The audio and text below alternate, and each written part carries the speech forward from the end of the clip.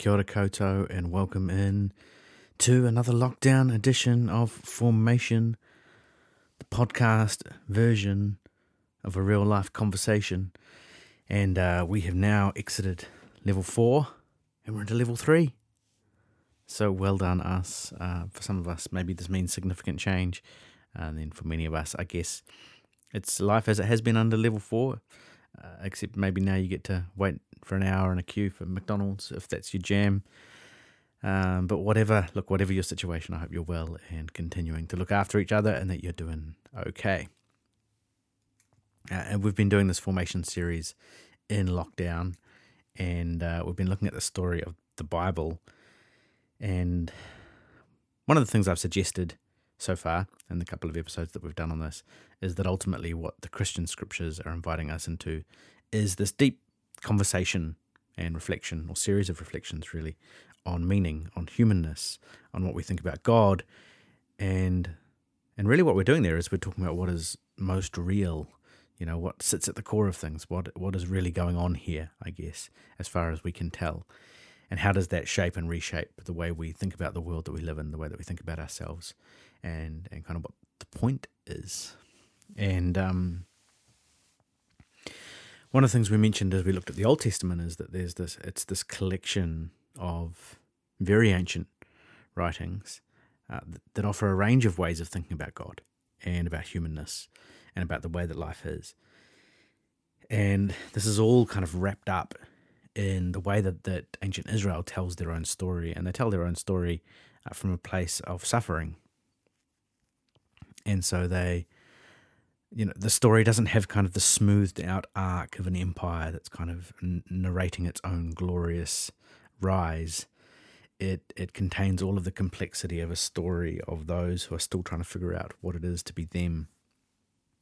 And so within the story, there is this ongoing tension, this ongoing conversation, trying to make sense of their reality.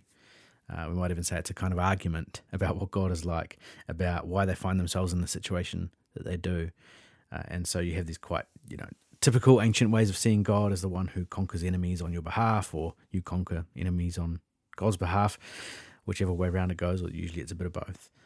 The God, maybe he'll bless you if you do all the right things and curse you if you don't, or the God who wants to uphold your kings and kingdoms and empires. So you have those quite typical ancient messages about meaning, about life, about God and the gods. But interestingly, in the story of Israel, and this is something I've tried to touch on as we go along, there are these subversive prophetic voices in the story as well that keep suggesting that there might be a different way to see things, that maybe that kind of standard way of seeing reality in the ancient world isn't the only way to see things. And I do wonder whether their experience of suffering and loss and of pain and of telling their story from this place helps them to maintain or to sustain those subversive voices in the midst of their story. And I think these voices help to move the story forward, instead of just a continuing reflection around the same core ideas and sort of reiterating them. There's this movement in the story forward, offering different pathways into ways of seeing and being in the world. And what this is kind of doing for us now, even though it's such an ancient conversation, and in many respects the experiences they're talking about seem so far from our reality, yet in many respects they're kind of the same. They're the same human struggles. And as we read stories of those who have engaged in this conversation in the thousands of years prior to us, in some way we're given language and we're given story to help us make sense of the conversation for ourselves too, to give us words and symbols and ideas and a tradition to engage with, rather than simply, waking up one morning and trying to put our finger to the wind and imagine up a way of thinking about God and what it means to be human. And so this can then play a really important role in our life now as we continue to engage in this conversation and see ourselves as a part of the ongoing wrestle, the ongoing argument, if you like, in a positive sense, perhaps.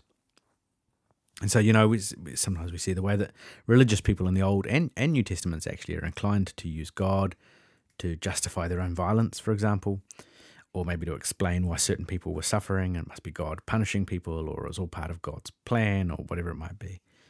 And we're able to say, I think, that because in the Christian story of Jesus, I think we see those ideas of God rejected. We're actually able to look at those same ideas play out now and continue to reject them, grounded in this kind of narrative of Jesus, rather than being confused by them or starting to think, oh, yeah, maybe God was punishing those people over there or punishing me, or maybe I haven't lived up to whatever it is I thought I should have lived up to, and that's why this is happening for me. We're offered an invitation into some other ways of thinking about life and meaning and God. So in the last episode, we looked at the Jesus story and how Jesus takes up this conversation, but continues that prophetic tradition really of subverting the power structures and the power games. So he comes as Israel's Messiah, but he comes in this way that rejects the power and status models of kingship, and instead invites a kingdom that is, it's all up the wrong way. It's the upside down kingdom. That's what we've been calling it. And so he prioritizes all the wrong people. He includes all the people from the wrong sides of the tracks, so to speak. And so there's this participation in his own tradition and story, the story of Israel, but in a way where he sides, if you like, with certain depictions and understandings of God and rejects others. And so this way of being unfolds in Jesus' life that suggests that a life of meaning is not captured in conquest or in some kind of accomplishment or status of power or wealth, and nor is it captured in religious rightness or holiness or exclusionary systems of belief, and perhaps the temptation, if you want to be a religious person who rejects all of that kind of conquest, power, wealth stuff, is to instead put yourself in kind of a religious zone of rightness and holiness, because you don't dabble in the things of the world. But what you do is you kind of recreate your own little system of in and out and status and power, but within the religious bubbles that you find yourself in. Sorry to use the bubble word there in a different context. And so both of those temptations are laid bare for us actually in the New Testament, the temptations towards conquest and status and power, kind of in the more statewide sense that you see in the political powers of the New Testament, but also the religious temptation to set up systems of inclusion and exclusion as a way of trying to be right and on the inside.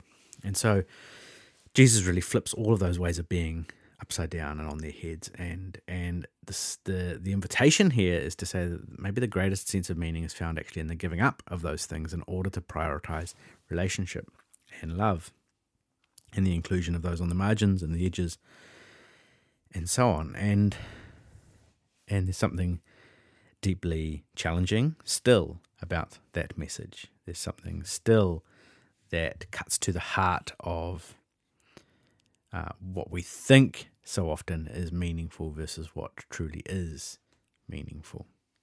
And that's a conversation I want to continue to have, I guess, unfold in my own life, as I continue to be lured and tempted into pursuing all sorts of things that ultimately are damaging to myself and to others. So in this episode, then, what I want to reflect on is the next part of the story, and this is the final episode in this trilogy on the story of the Bible. And so I want to reflect on what happens in the wake of this Jesus story among the people that tried to follow this Jesus, and especially tried to follow Jesus after Jesus has gone. So it's one thing to follow Jesus around on his dusty trails in first century Palestine, but what do you do once Jesus has disappeared? What happens when you're not quite sure what the next step is? And so what do they do? What unfolds? And how could this continue to help us think about life and meaning and humanness, and maybe even make a bit of sense of what church is about? And so there are two things I want to focus on for today before I offer maybe just a couple of closing reflections. And what we see take place. So we have Jesus. The Gospels obviously tell the story of the birth, life, death, and resurrection of the Christ. And then following this story, and there's this curious, mystical, kind of mysterious ending to the story, which is often called the Ascension of Jesus, where he does a bit of a wazoo trick and disappears into the clouds or somewhere. And his followers are kind of left standing around, and they go to Jerusalem and they wait. And then what kind of happens over the coming years is this small band of followers, the story follows them as they begin to try and take this upside-down kingdom of God that Jesus embodied so beautifully and profoundly and powerfully and expand it. And they try to live it out and see others become a part of this different way of being as well. And they talk about this whole process, this whole pursuit, as in some way being enlivened or empowered by the divine spirit. So their sense is that whatever kind of divine spirit was at work, motivating, inspiring, and compelling Jesus to live and act in the way that he did, was also present somehow among them also, and that meant that it was possible for them to also pursue this calling, this unique way of seeing the world and living in the world and treating one another. And so, quite early on in their story, one of the things we see them begin to do is to sell all their possessions, for example, which is quite radical behavior, and to bring the proceeds together into kind of a church collective so that all of those who are struggling, who are poor, who are in need, will be provided for and looked after. And, it's a radical kind of set of behaviors that we see them start to live out. And they are, this small band of Jewish Christians initially in this small little pocket of the Roman Empire. And maybe it seems obvious to us now, but at the time, the Roman Empire is powerful, is violent, is all over the known world. You couldn't conceive of life beyond the Roman Empire at the time when this is unfolding. And the Roman Empire had certain ways of seeing reality, certain ways of telling you to see reality, certain ways that life should go, certain rules to live by.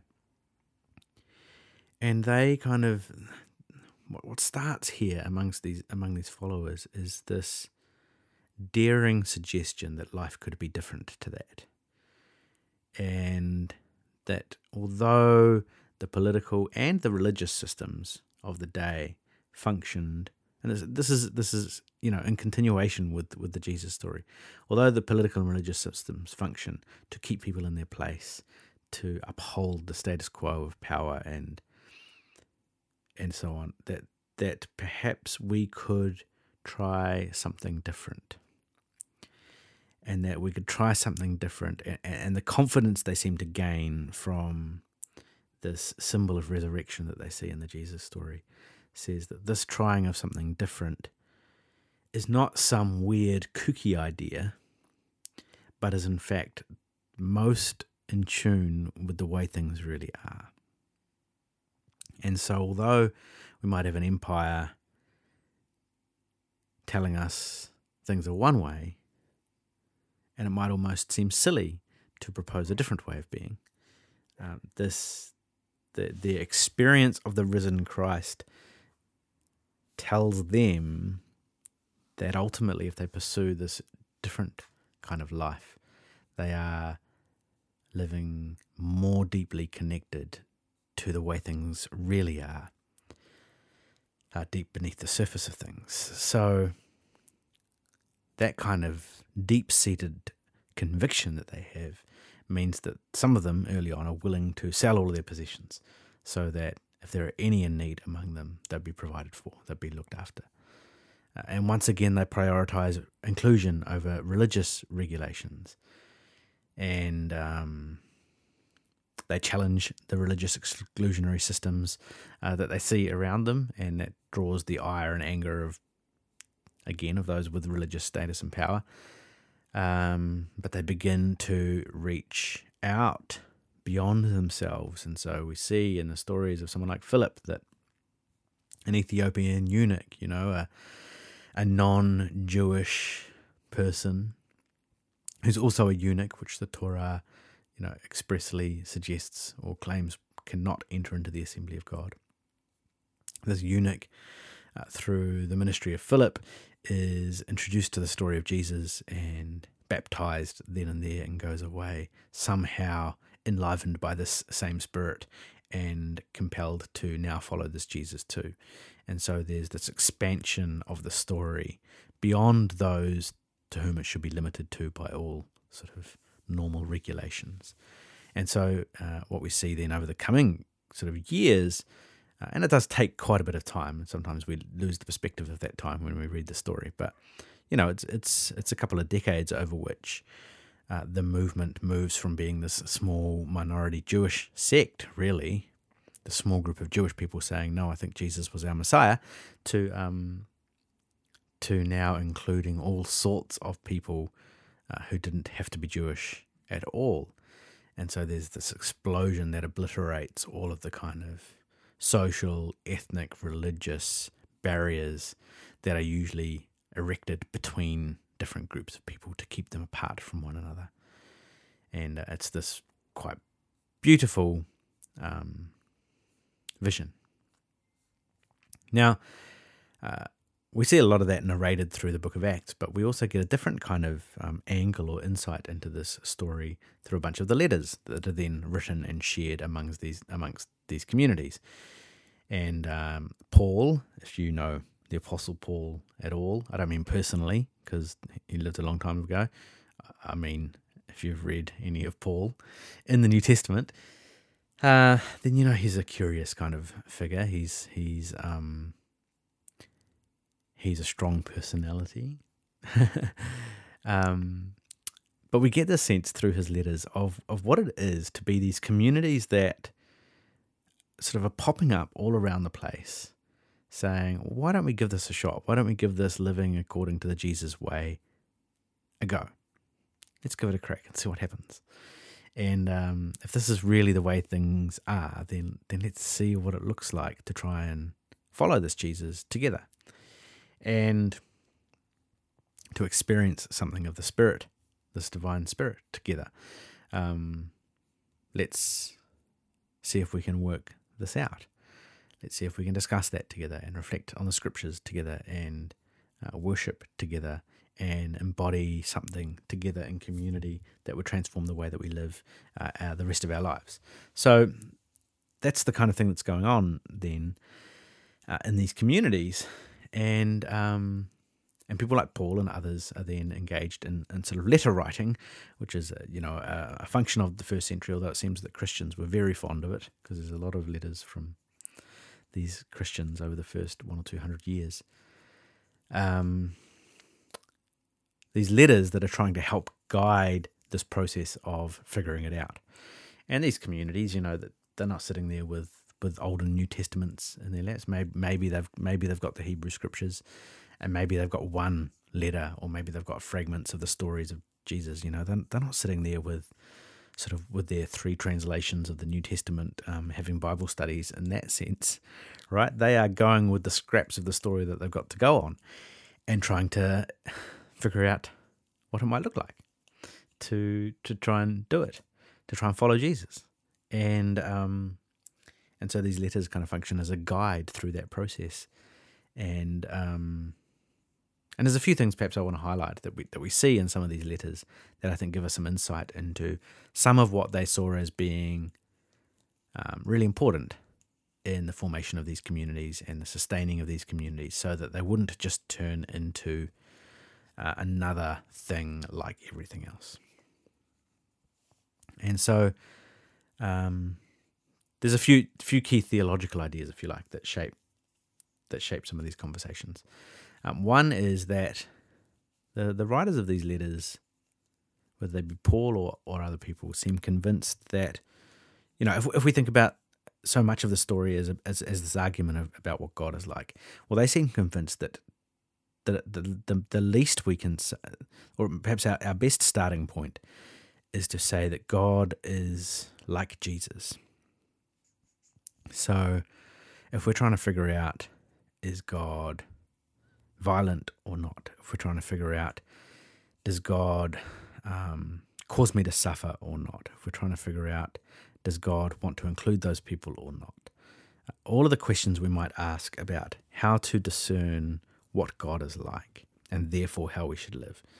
Well, what they seem convinced by is that our best guide to the question of what is God like is to try and understand the way Jesus saw people, the way Jesus treated people, the way that Jesus embodied the kingdom of God in his very subversive upside-down way. So they kind of claim that Jesus is, is divine. I think perhaps sometimes we get sidetracked into all sorts of theological arguments about proving the divinity of Jesus.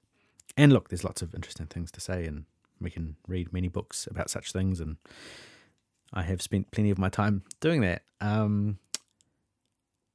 But what we can do when we end up in lots of arguments about that is miss the point of what they're trying to say, which is let us use Jesus as our primary source, our primary guide into understanding the nature and character of what the divine might be like. And so all of the things that we talked about in the last episode about Jesus' way of embodying the kingdom, well, that's telling us about what God is like. And if Jesus rejects status and power and kingship and the kind of authority, wealth and status that could have rightly come his way, well, then that tells us not just that he did that to sort of show us what we should be like, but he also did that to show us what God is like. So God's not particularly interested in God's own status and power, but in service and in seeing other people flourish and be loved and whole.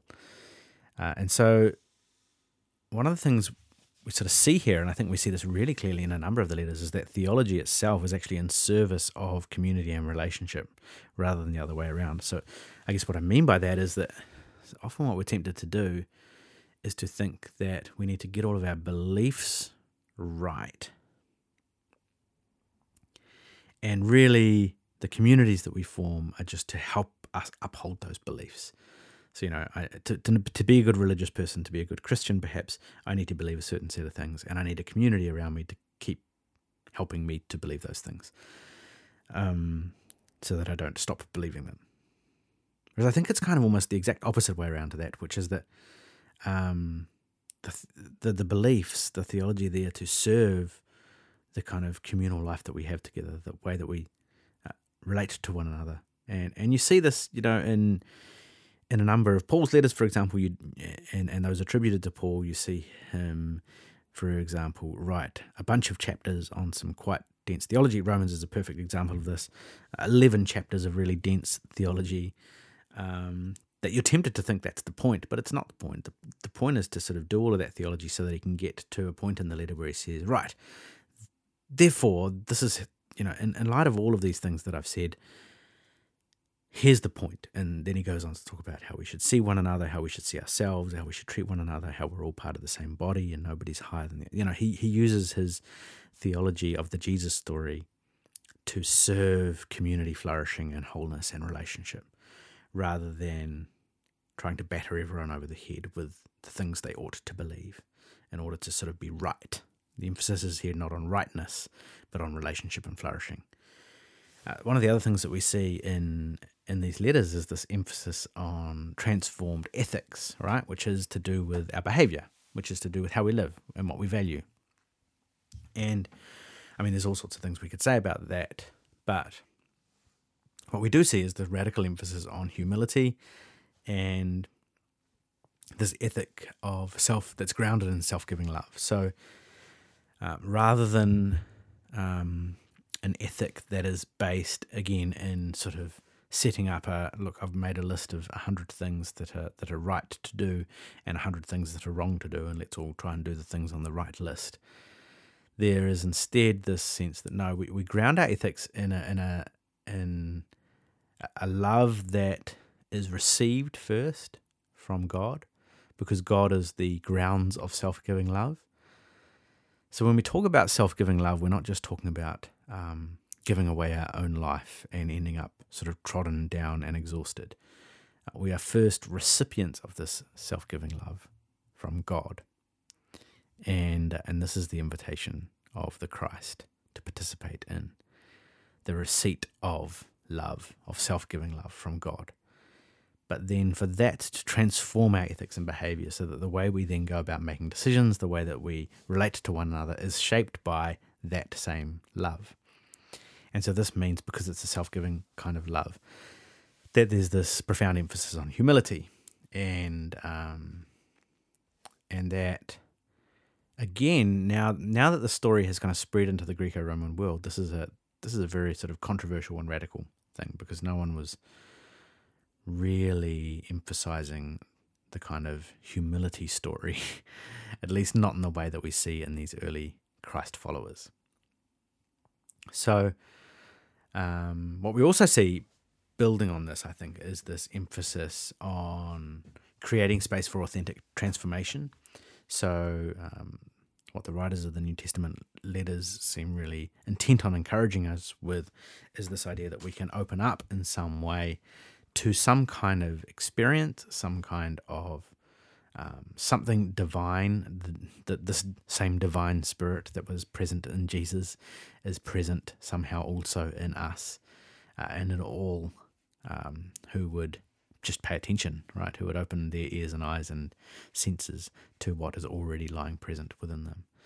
And that's the grounds then for authentic transformation. So rather than this kind of setting up of an ideology to strive towards, rather than the setting up of a whole set of rules to govern our behavior, instead it's we open ourselves up, grounded in this sense of love and an experience of the Spirit, to allow ourselves to be authentically transformed, rather than just performing holiness for others, performing holiness for God, or even performing holiness for ourselves. And so, I mean, I think this is one of the most beautiful and challenging things of the whole New Testament, is that Jesus and then the followers of Jesus are entirely uninterested in some kind of performance of holiness for others, for God, or for self. And instead, that stuff is completely disrupted and stripped away. And instead, a space is created for participation in an authentic kind of transformation that unfolds something in us from the ground up. Right, the last thing I want to say about all of that here, before I make a few final reflections, is that what we see in these church communities is not a perfect embodiment or understanding of the Jesus story. We see a continuation of the narrative of experimentation, of argument, and of trying to work things out. And so there's this continued experimentation of theology, of belief, and of practice. Like how do we actually live? And the letters are doing this as well. They're saying, okay, you're facing this kind of situation here. You can almost see the authors thinking their way through the situation, right? So they're like, right, you've got this situation you're dealing with. Let me think here and write about Jesus, and see if that helps us come up with what we might do in this situation, with how we might innovate, with how we might decide what we should practice, what we should do, how our beliefs should reshape us, and how our beliefs themselves should be reshaped. And so, again, it's not a setting in stone for all time as much as it is an invitation to continue in that process of innovation and experimentation in light of the story of Jesus. And so in hindsight, we can see, oh, look, they there's probably some things they didn't get as right as they could have. There's some stuff on slavery in the New Testament that we now could probably look at and say, maybe they couldn't even conceive of it given the world that they lived in, but now we can see much more than they could see then.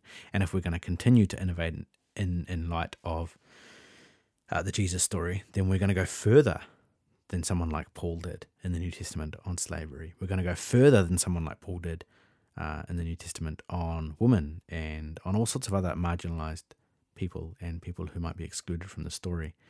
And so there's this continued invitation to work it out, to participate in the ongoing life of the church, in a conversation about how the Jesus story transforms the way that we live, the way that we relate to each other, and the way that we practice our spirituality.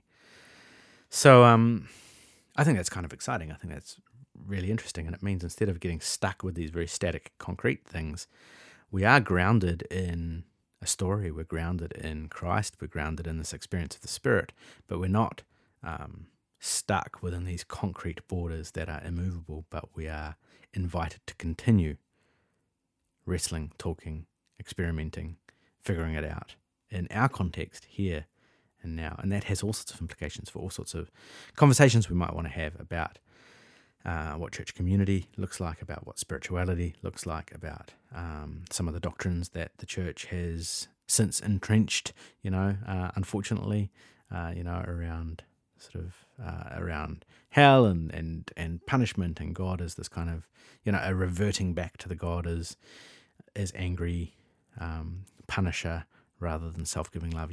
We are permitted to continue innovating away from those ways of seeing God, and that can transform all sorts of ways that we think about ethical considerations as well, and sexuality, and all sorts of stuff that's really important to the life of the church in the 21st century.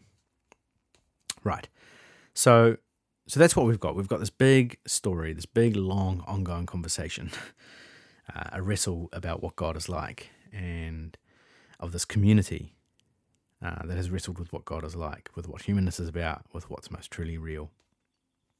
And this emergence of a language and of a story and of a tradition, and ultimately of the Christ figure who becomes central to a reshaping of our life and spirituality. So what does all of this mean for us now? Well, perhaps I've already said a few things in relation to that, but perhaps three things to finish with, to re-emphasize. One is that when we participate in self-giving love, we are participating in that which is most fully real. Now, of course, that's kind of a grand abstract statement. The challenge, the invitation, is to say, what does self-giving love look like in my context, in my time, in my situation, in my life, with my family, in my workplace, with the people around me in my community? What does self-giving love look like here and now? What does it mean to be a community that embodies that together, to help us be reshaped into those kinds of people? How can our worship practices, our prayer practices, our other spiritual practices, how can our communal life, our Eucharist, how can all of those things function in such a way to help us more fully and deeply understand what it is to participate in self-giving love? I think that's a beautiful challenge and invitation to us. I think one of the other things that that we are challenged to see in this story is, and I've mentioned this already perhaps, but that to live differently in the world in light of Jesus is not a matter of effort or performance, but is said to be something that is empowered or enlivened by the divine Spirit. In which case there's a kind of grace to it, which is beautiful. It's an invitation laced with beauty and grace rather than with weight and heaviness and oppression. So whenever you're feeling a sense of shame, guilt, or weight that seems unhealthy, then it's pretty likely you're not